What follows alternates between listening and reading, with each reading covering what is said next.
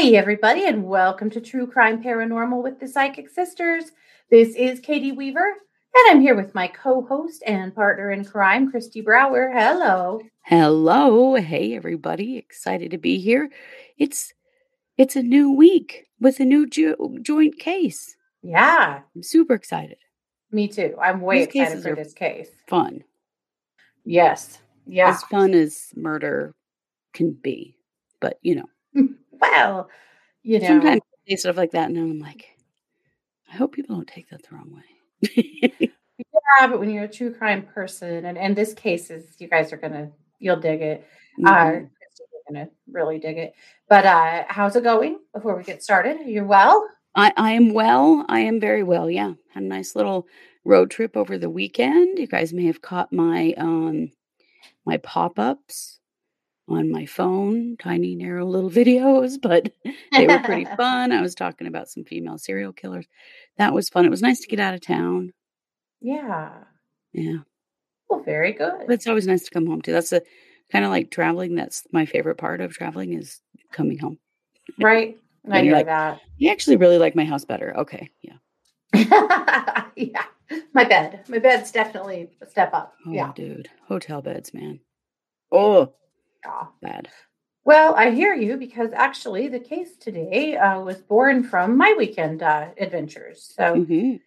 we went to Montana this weekend and we went through uh, West Yellowstone, which is Mm-hmm. a little teeny town at the west entrance of Yellowstone Park. It's Yep. the one closest to us. And when we came through town and headed up, into Montana, you're kind of Mm-hmm. like, you're right on the edge of the park for a little while. Yeah. And there was a big herd of bison, like just milling about the road. And I cannot As believe I they didn't get a picture for you guys. It was, I mean, I've seen them a lot of times, but you might not have. And it was really, and they were like, don't roll down your windows close enough to touch, kind of close to the car, mm-hmm. and they were just chilling. That was kind of fun. But That's awesome. yeah, but we've got a little further up the road and I noticed something. I saw this, the Fur Ridge Cemetery. Oh man. Yeah, about, I don't know, 5 miles outside of West. And I went, well, I have to explore. So we didn't have time to stop. It was getting dark. And so I just figured we'd stop on our way home. And I did some research all along the road. I spent 16 hours in the car. And so brutal. So I Yikes. had lots of time for research. Right. So I discovered this case, which I don't remember hearing about this case. My husband says he does. And so, Does he? Kristi, maybe it'll sound more familiar to you. It did not to me, It but didn't to me either. When I read over it, I went, "Wow, yeah. I'm surprised we didn't hear because our news crosses over with Montana and Wyoming a lot, and Oh, so we yeah. do hear things, and that's just barely Montana anyway." Right. Yeah. That's like that. West Yellowstone is just sitting directly on the border of Idaho and Montana. Yeah. So on our way home, we stopped and did a little exploring. This cemetery is literally in the quaking aspens. Let's see. Oh, of course.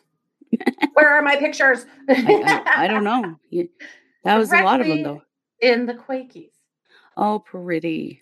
And like literally, there's just little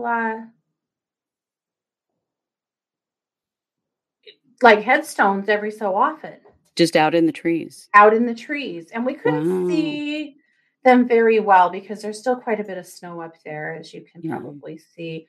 And so we couldn't see a lot. I did try to close up a little bit so that you could at least see, like you could see some flowers and like grave decorations sticking out of the Oh wow, the out of the snow snow. here and there. Yeah. But that's about it. And so I definitely have to go back up there when the snow melts. But Right. you couldn't really see anything more than that. And we didn't dare go very deep into the cemetery. You had to walk in, they had it blocked off. And there was a grizzly bear attack up there, like 3 miles from this place. And so Yeah.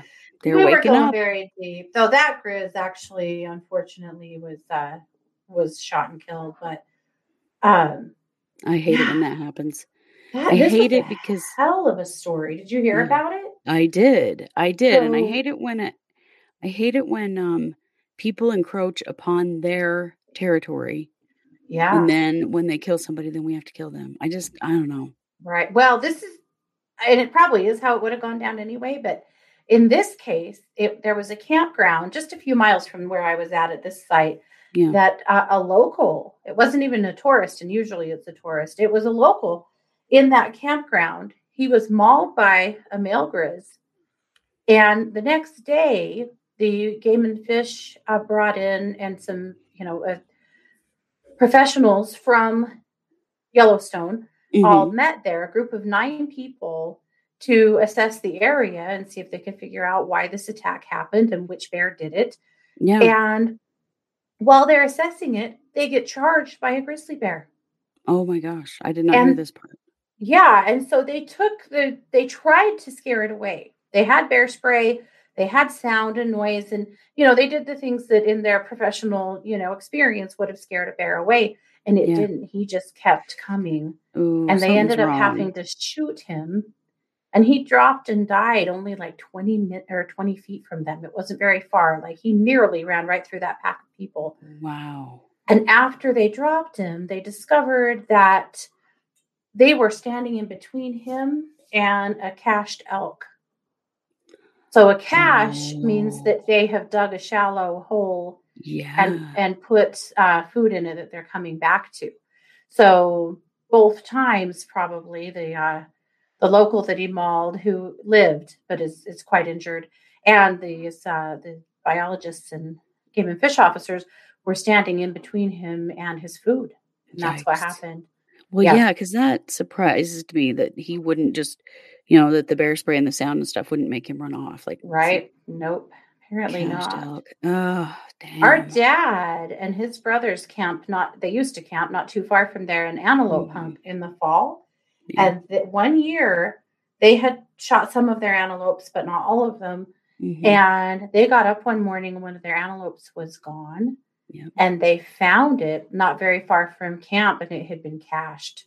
Yep. So a bear stole it from their camp in the night and cached it into the ground.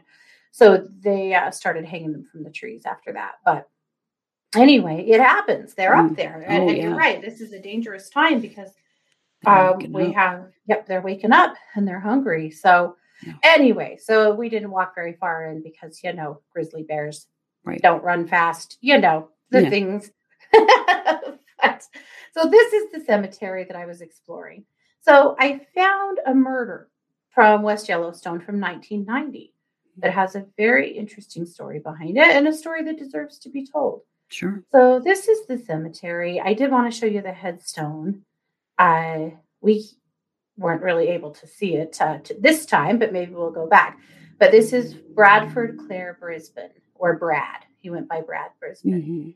So Brad Brisbin was a business owner. He and his wife Renee owned a business in West Yellowstone. Mhm. And he also was a school teacher. He was a high school teacher Right. and a coach. So this is Mhm. Brad right here. He was a high school coach, coached the boys basketball team.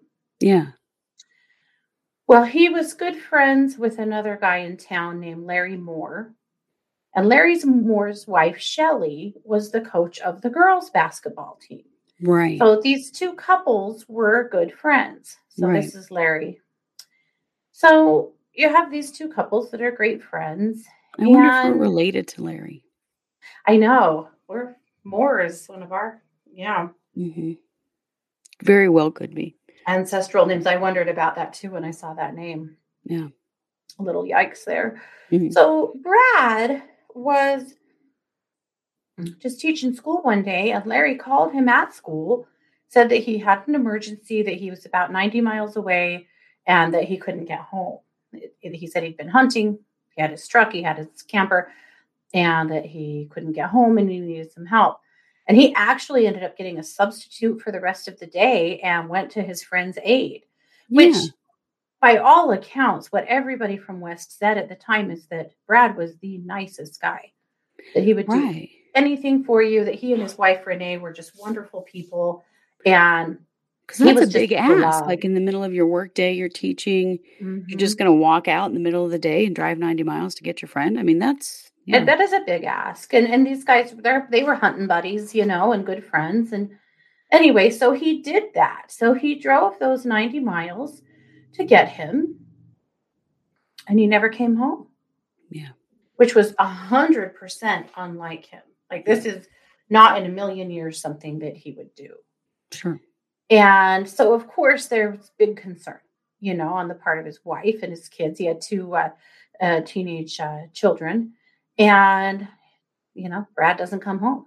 So they call the police, and the police go and they talk to Larry because he's, we think, the last person to see him. Mhm. So Larry tells them that when Brad got to him, that he was inebriated and really depressed, and said that he just was sick of this life and sick of his wife and didn't want to be a teacher anymore and didn't want to have a restaurant anymore, and asked Larry if he could borrow some money, and got into a red sports car with a blonde woman with Washington plates and took off. And he's never heard from him again. What? Yeah. So he This gets in is his car to drive 90 miles to help his friend so that he can then run off with a woman? Yeah, this is the story he tells. And his Whatever. wife is flabbergasted because this isn't at all like her husband. Right. And it just doesn't make sense. Well, and none of it fits, like, so you No, quickly this is the '90s, you don't have a cell phone. So you right. call someone on the landline phone and say, "I've gotta Hmm. drive 90 miles to help my friend. Will you come pick me up? I'm gonna run away from my wife." Yeah, Like, come on. yeah, yeah. It just, none of it made sense. And so the No. police they search and search and search. I mean, there's quite the manhunt for him. Because, I mean, do understand. I mean, this is very near the wilderness. Bad things do happen to people in nature in this area more often than Oh, people do bad things to people, yeah. Mhm. So, but Brad's car was in the parking lot of that. It was like I think it was like a diner, rest service area kind of place. Anyway, Mhm. his car was abandoned in that parking lot, but there were absolutely no signs of foul play. So wait, I So, have a question. yeah, How did Larry get home? If Larry was stranded and Brad came to get Larry, yeah, now good Brad's question. gone, how the hell did Larry get his truck and camper home? I'm a guessing he drove them home. Probably miraculously, his truck started. That's what I'm wondering, 'cause I none of this story makes no sense at all No. because the beginning of this story was Larry was stranded and couldn't get home. Hmm. Yep. Hmm. So from the get go, Shelley tells people that she's worried that that Larry may have done something to Brad.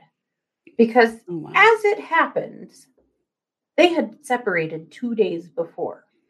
Oh. And Shelley was a victim of domestic violence. Mhm. And apparently, Larry had accused her of having an affair with Brad. That's right. There were things said about because they were sort Hmm. of both coaches and hung out at the school together and stuff that there was Hmm. some ideas that maybe they had an affair. But she totally denies. His Yeah. wife totally denies. Mhm. Everyone is like, that's just not even true. She indicates that Larry had gotten more and more paranoid over the last few weeks and gotten more violent and gotten more weird, Mhm. and to the point that she wanted to be done with him. Yeah. And it sounds like maybe Brad and Renee were kind of trying to help her. And Oh, so, at okay. any rate, now she's worried. And of course, understand the town of West Yellowstone has about somewhere between 800 and 1,000 people, depending on the year we're talking about, but about 1,000 people. This is Yeah. a tiny town. Everybody is all up in everyone else's business. Sure. So now, of course, everyone's, there's rumors floating around that Shelley was having an affair with Brad, and there's rumors, that he ran off with another woman. So his poor wife and kids are just really going through the ringer in every way you can think of. And so is Yeah. poor Shelley, who didn't do a damn thing wrong. Right. And then we have Larry that's just kind of playing it cool ish, right?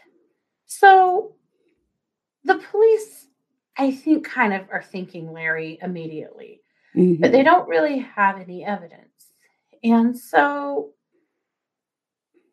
they ask him if they can search his truck, and he agrees. So they search his truck, and it is completely immaculate.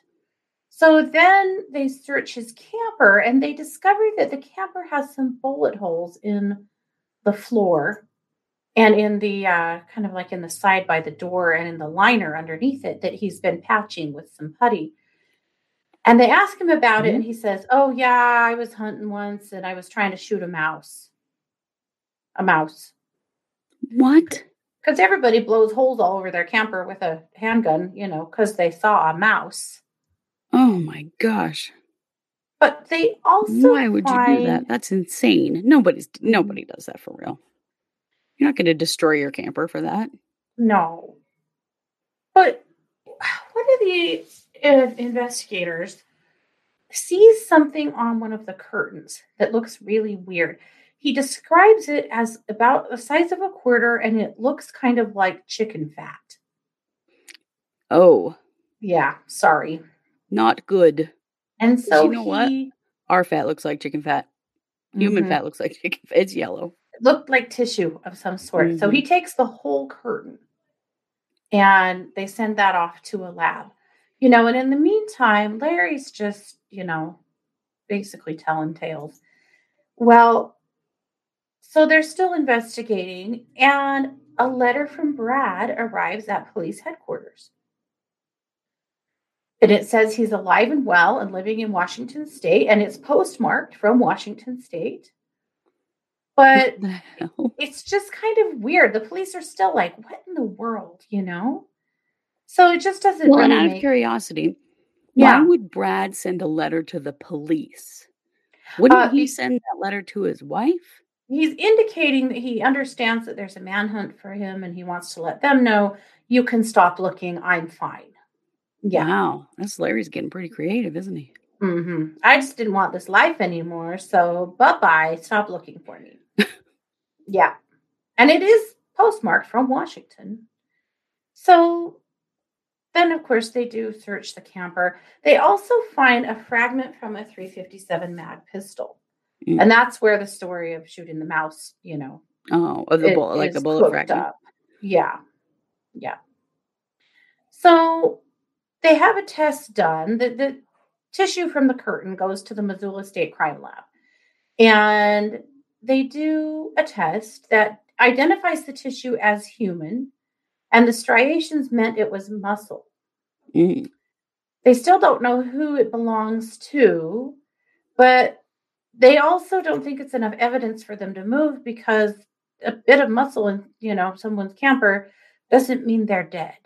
I mean, you could true. essentially shed some muscle somewhere in theory, but how the hell, right? I don't even want to think about how that happens, but Just anyway, they still leave a don't think piece they of muscle really, lying around?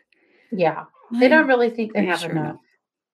So, in the meantime, while they are at the same time that they get this back, and they're going to question Larry more about why he has human muscle hanging off the curtain of his camper, Ugh. another letter comes. This time from Spokane, from Brad. And he apologizes for creating a strain on everyone involved. And again, it's like, guys, I'm good. I just needed to get away from my life. So just quit looking for me. Yeah. So a few days later, Larry shows up at the police department and says, "Hey, I got a letter from Brad." And in this letter, Brad asks Larry to make sure that his wife, Renee, is taken care of. There's a little problem with the letter, however. Brad, Brad spells his wife's name wrong. Of course he did, as I'm sure he did many times throughout their Right. long Her marriage. name is Renee, but it's Rene. So I'm guessing that Brad added an extra E to that. But at Mhm, or an any A. rate, or yeah, perhaps. Yes. So that is a Ah, Brad. clue. Brad can't even spell his own wife's name. What the Yeah. hell? That's definitely that's a clue. There's some Okay. other things in the letter too that are big red flags. So now they're like, all right, what the hell is happening here? So they test the letters with nihydrin to Mhm. see if they can get some fingerprints. Uh, and they find lots of fingerprints on the letters, but none of them match Brad. They also don't match Larry. So they're still not sure what the heck is going on. Mhm. But then they have a forensic document examiner examine both letters. And they do discover that both letters were written by the same typewriter. Mm. Typewriter, guys. Oh, they're typed. Oh, I was hoping there was gonna be, like, handwriting analysis Oh, here. well, hold on. Oh, It, only the signature was handwritten. okay. So they take a greeting card that Brad had recently signed and they compare it to the signature. They're not even close.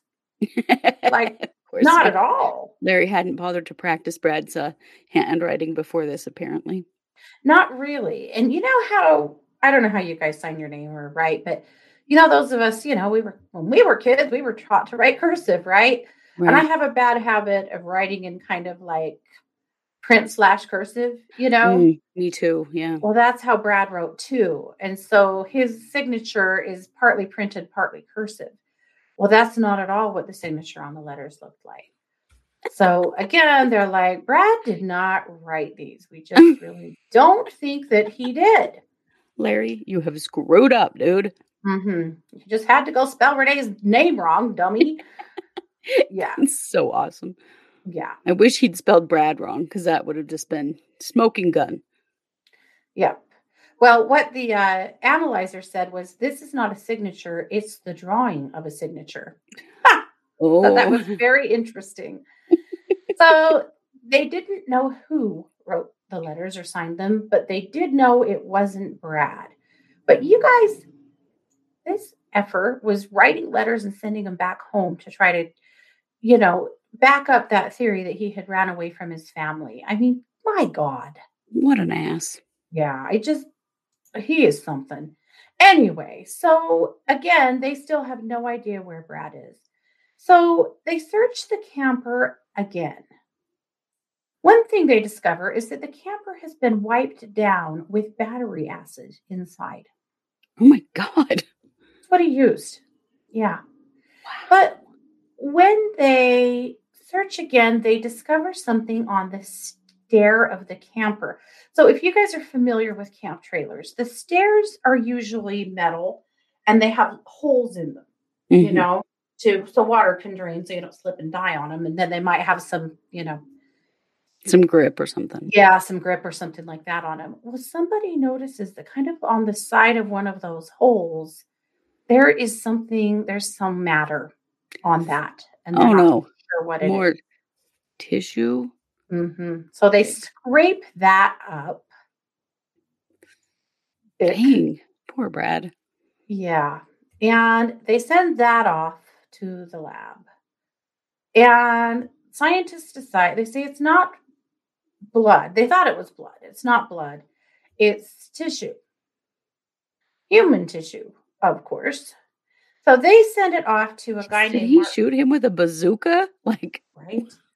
So they send him off to a guy named to a neuropathologist in Ohio named Mark Cullen. He takes a look at it and he tells them, "You're correct. It is human." I mean, you got to understand, we're talking about little tiny towns and little tiny labs. Like they don't know what the hell they're seeing here well, and at this is all. 1990, and this was a 1990. This while is ago. very early DNA studies. Very Mhm. early. So he says, "Well, guys, it's human and it is brainstem tissue." Well, shit. So this is worse than losing some muscle on a curtain. Yeah.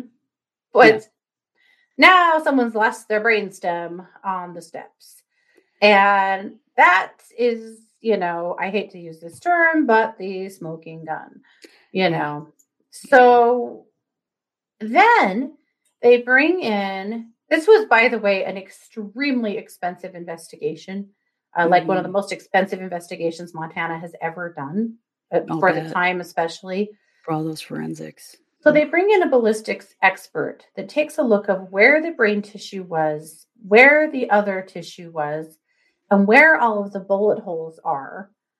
And using a 2-point laser, he marks out the path of the bullets to basically be able to show you how it happened, where the victim would have been, where the shooter would have been standing. And essentially, the victim would have been laying on the ground, like knocked down, in the camper with their head towards the door, and the shooter would have been standing over them. Oh, that's where the holes were in the floor. Got it. Okay. They weren't sure if he was on his front or his back. That was inconclusive. But at any rate, this would have been someone standing over him that's shot many times. So that's basically what their prosecution claimed. So of course they do finally arrest Larry. And when they do, they're still waiting, but they have sent the DNA testing, the sample from the brain tissue, for DNA testing. Of course, they don't have a Brad to compare it to, but and now this is impressive for 1990. They take DNA from both of Brad's kids, and from Brad's wife, and from Brad's mother, so that they can separate the DNA in Brad's kids to what is from mom and what is from dad. And then they match up what is from dad to dad's mom, so that they can be conclusive that this is Brad's DNA. Yeah. And they are able to confirm that, yes, the DNA absolutely belongs to Brad. Right. Oh, wow. Yes. So, I mean, it gets all very scientific, but that's basically what happened. So they do finally rule it a homicide. Okay. And then Larry is arrested and charged with murder. Okay. So historically in Montana, there has never been a case of murder that has been successfully prosecuted without a body. This would be the first time if they are successful. And so they go to trial. They bring all this science with them, and all of the lies and all of the letters and all of the bullshit. They pull it all in, and they try Larry. And, it's, again, they've never done this without a body before. Right. And yet, there's some other things about Brad about Larry you have to know. Larry owned an excavation company. And so he had all kinds of equipment, like backhoes and things like that. And so that was part of their, argument, is that it wouldn't be hard for him to get rid of a body. So basically, the narrative that they told the jury is that they believed that he lured Brad there, that he talked him into his camper, that he stunned him and knocked him down somehow, and then he shot him multiple times and killed him, and then drove him to another location in his camper. I mean, he was easily concealed that way. Sure. And then used a backhoe from his business to bury him somewhere. That was their theory. Sure. And again, remember how small this town is and getting a jury together. But oh man, I can't imagine, because it's not like, I mean, to go to another town. I mean, they're all tiny. Yeah. Yeah. So Larry, of course, pleads not guilty. And, the argument, the motive was jealousy that, his ex-wife, or, I'm not sure if they were divorced at that point. I think they may have been, had verified that, yes, he claimed that Brad was sleeping with her and yada, yada. So, that's basically where it was at. The jury deliberated for 2 days and they found him guilty. So guilty to the offense of homicide. They sentenced him to 60 years in prison. So this is the first time in Montana history, two big things. The first time that they've had a successful prosecution without a body. It's also the first time in Montana that anyone's ever been convicted on the basis of DNA. Oh, wow. Okay. Yeah, two biggies in this case. Very interesting. Okay. Yeah. Now, he continues to claim that he is innocent, and then in 1995, he has a cellmate named, let's see, I almost told you the lawyer's name, Greg Carpenter. So, Greg Carpenter is his cellmate. Greg's a little bit younger than him. Greg is a rapist, among several other things. Mm. And some things have happened in prison. So, Larry is quite the charismatic guy. And he's basically convinced the warden that he's a good guy. And Boy. the warden put him on an inmate advisory board where you get to have some extra perks. And the other staff at the prison were really mad about it because typically you have to be someone who's basically rehabilitated and just staying out the rest of your term. You have to be someone who has admitted to your crime and written letters and, done the things. Yeah. Larry's done none of those things, and he's only been there for 2 years. The Wow. murder happened in 1990. He was convicted and sent to prison in 1993. So this is 1995, and he's already on this inmate advisory board. The warden actually takes him and 2 other inmates out to dinner out of the prison. Like, he's getting all of these protections and extra perks. Yeah. Well, because of that decision, as well as a few other things, the warden ends up getting fired. Mm. And they get a new warden. And Larry is very unhappy about it. I bet. Because he had the old warden pretty snowed. Mm-hmm. And was more than willing to, say whatever he needed to be able to do whatever he wanted. So, of course, he and Greg Carpenter, his cellmate, they cook up a plan. They decide that if they can plant a bomb and then be the people who find the bomb, they'll be the heroes at the jail. They wanted to go from zeros to heroes, right? This has Larry written all over it. Right? Did anyone write any letters about the bomb? Just wondering. Right. So then maybe they get a sentence commutation, or at least they get some special perks. The new warden would think they were all that in a big bag of chips. So they build a bomb of sorts. How do they have stuff to build a bomb in prison? Good question. It's full of match heads and some wires and an alarm clock and a 9-volt battery. So maybe it's not really a bomb. It's just supposed to look like a bomb. Well, and that's what Scott said. He said, I can't imagine that's a true bomb. Maybe they thought it would actually do something. So they take the bomb and they put it above some ceiling tiles in a room adjacent to the warden's office. Mm. And the bomb was supposed to explode at 2 p.m. when the prison guards changed shift. But Carpenter, sounds like he was quite the genius, he noticed that one of the ceiling tiles was ajar and kind of panicked and climbed up on some furniture to fix it. And a janitor walking past saw him doing it. So he told authorities. So they go in there to see what the hell he's up to, and they discover a freaking bomb up there. Or what they think. Who knows? The hero plot was not to be. No. And so, of course, they were both charged, or should have been charged. Mm-hmm.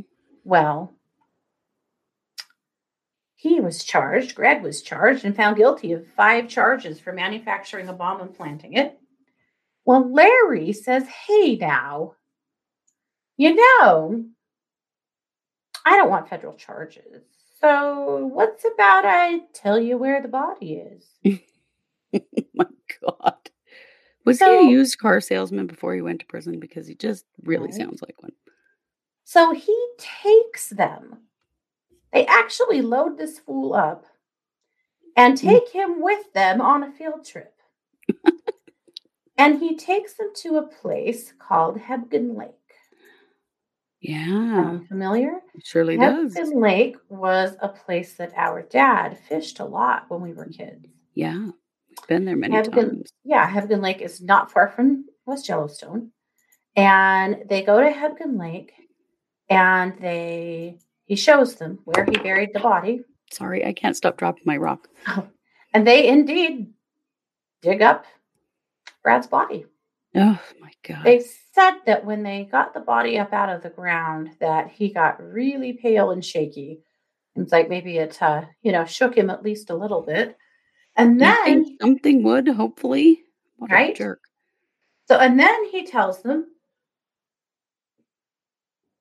that he'll also tell them where the murder weapon is.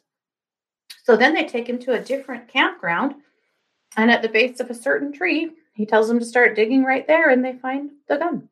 Oh my gosh. So finally, Brad's family at least can bury him. Right. And they at least get to have that, which, by God, they deserved.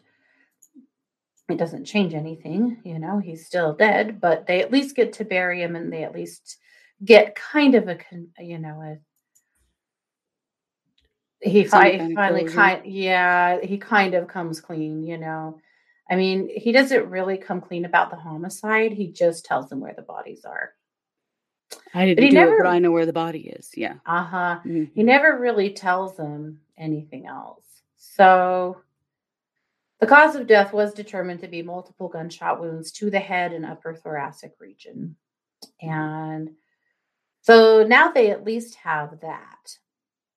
But, sadly, he also had a son who lost his dad that day too. So you have about Mm. 3 kids who have, no longer have a dad.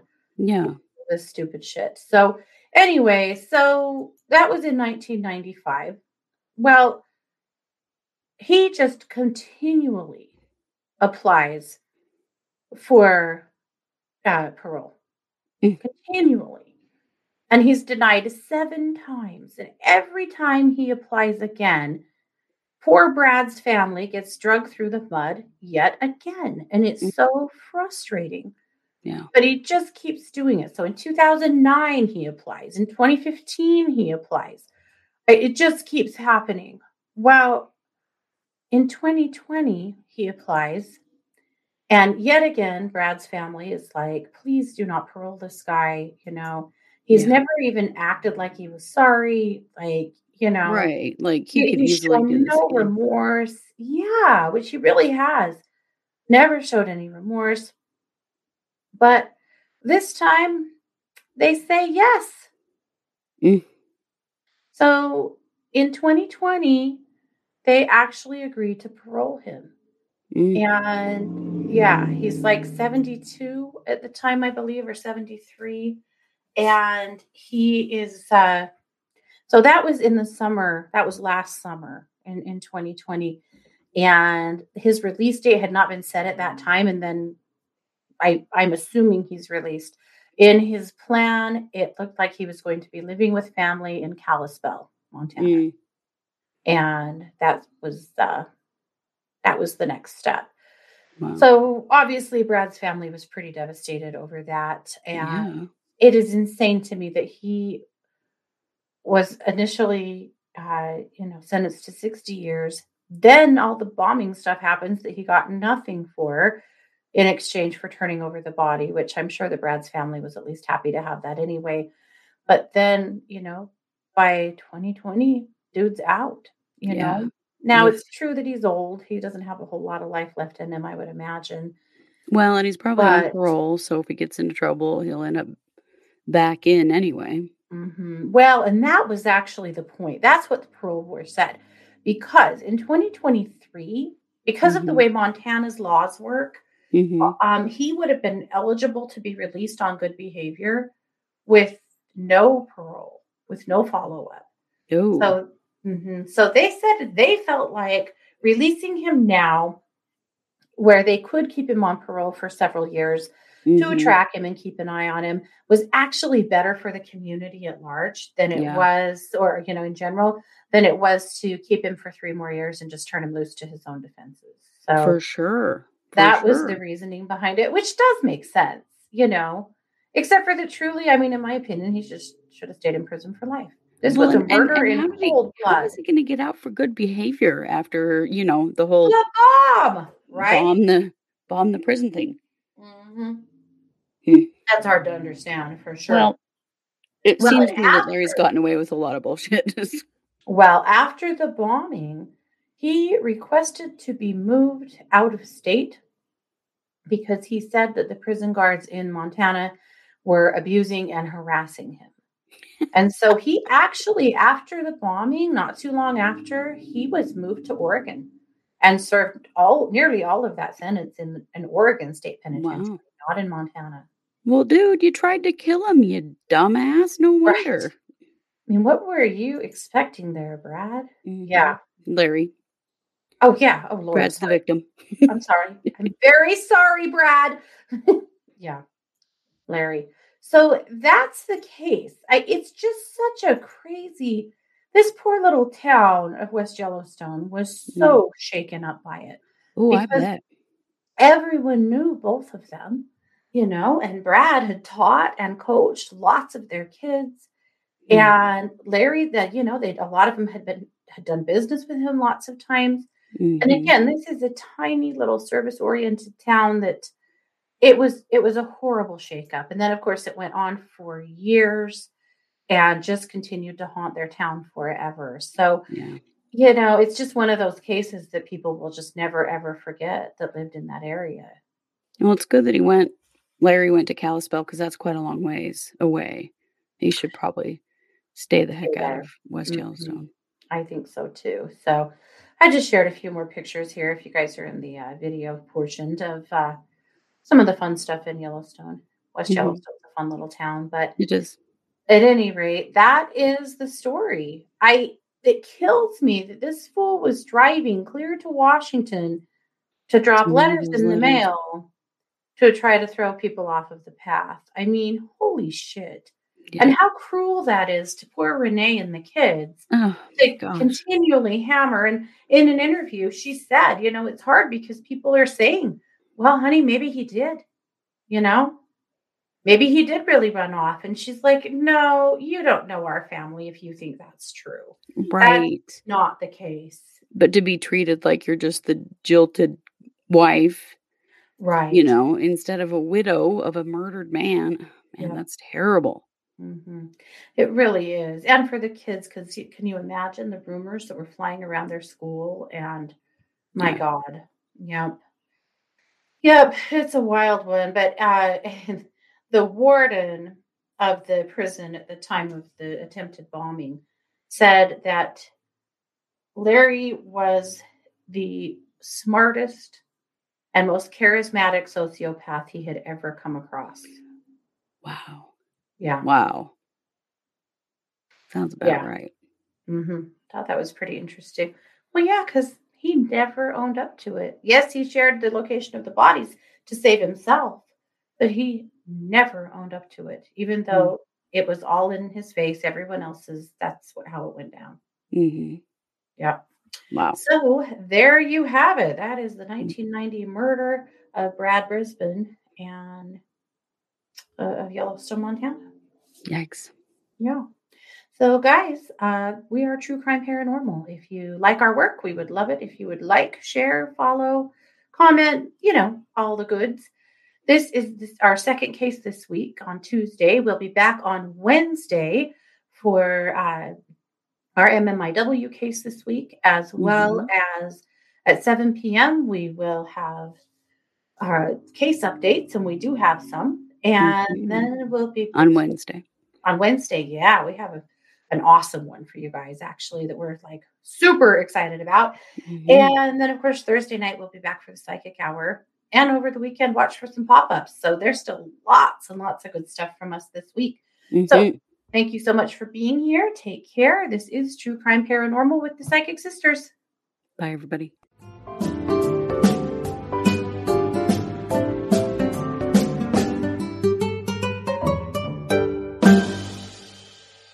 If you're enjoying this podcast, don't forget to like and subscribe on your favorite podcast platform.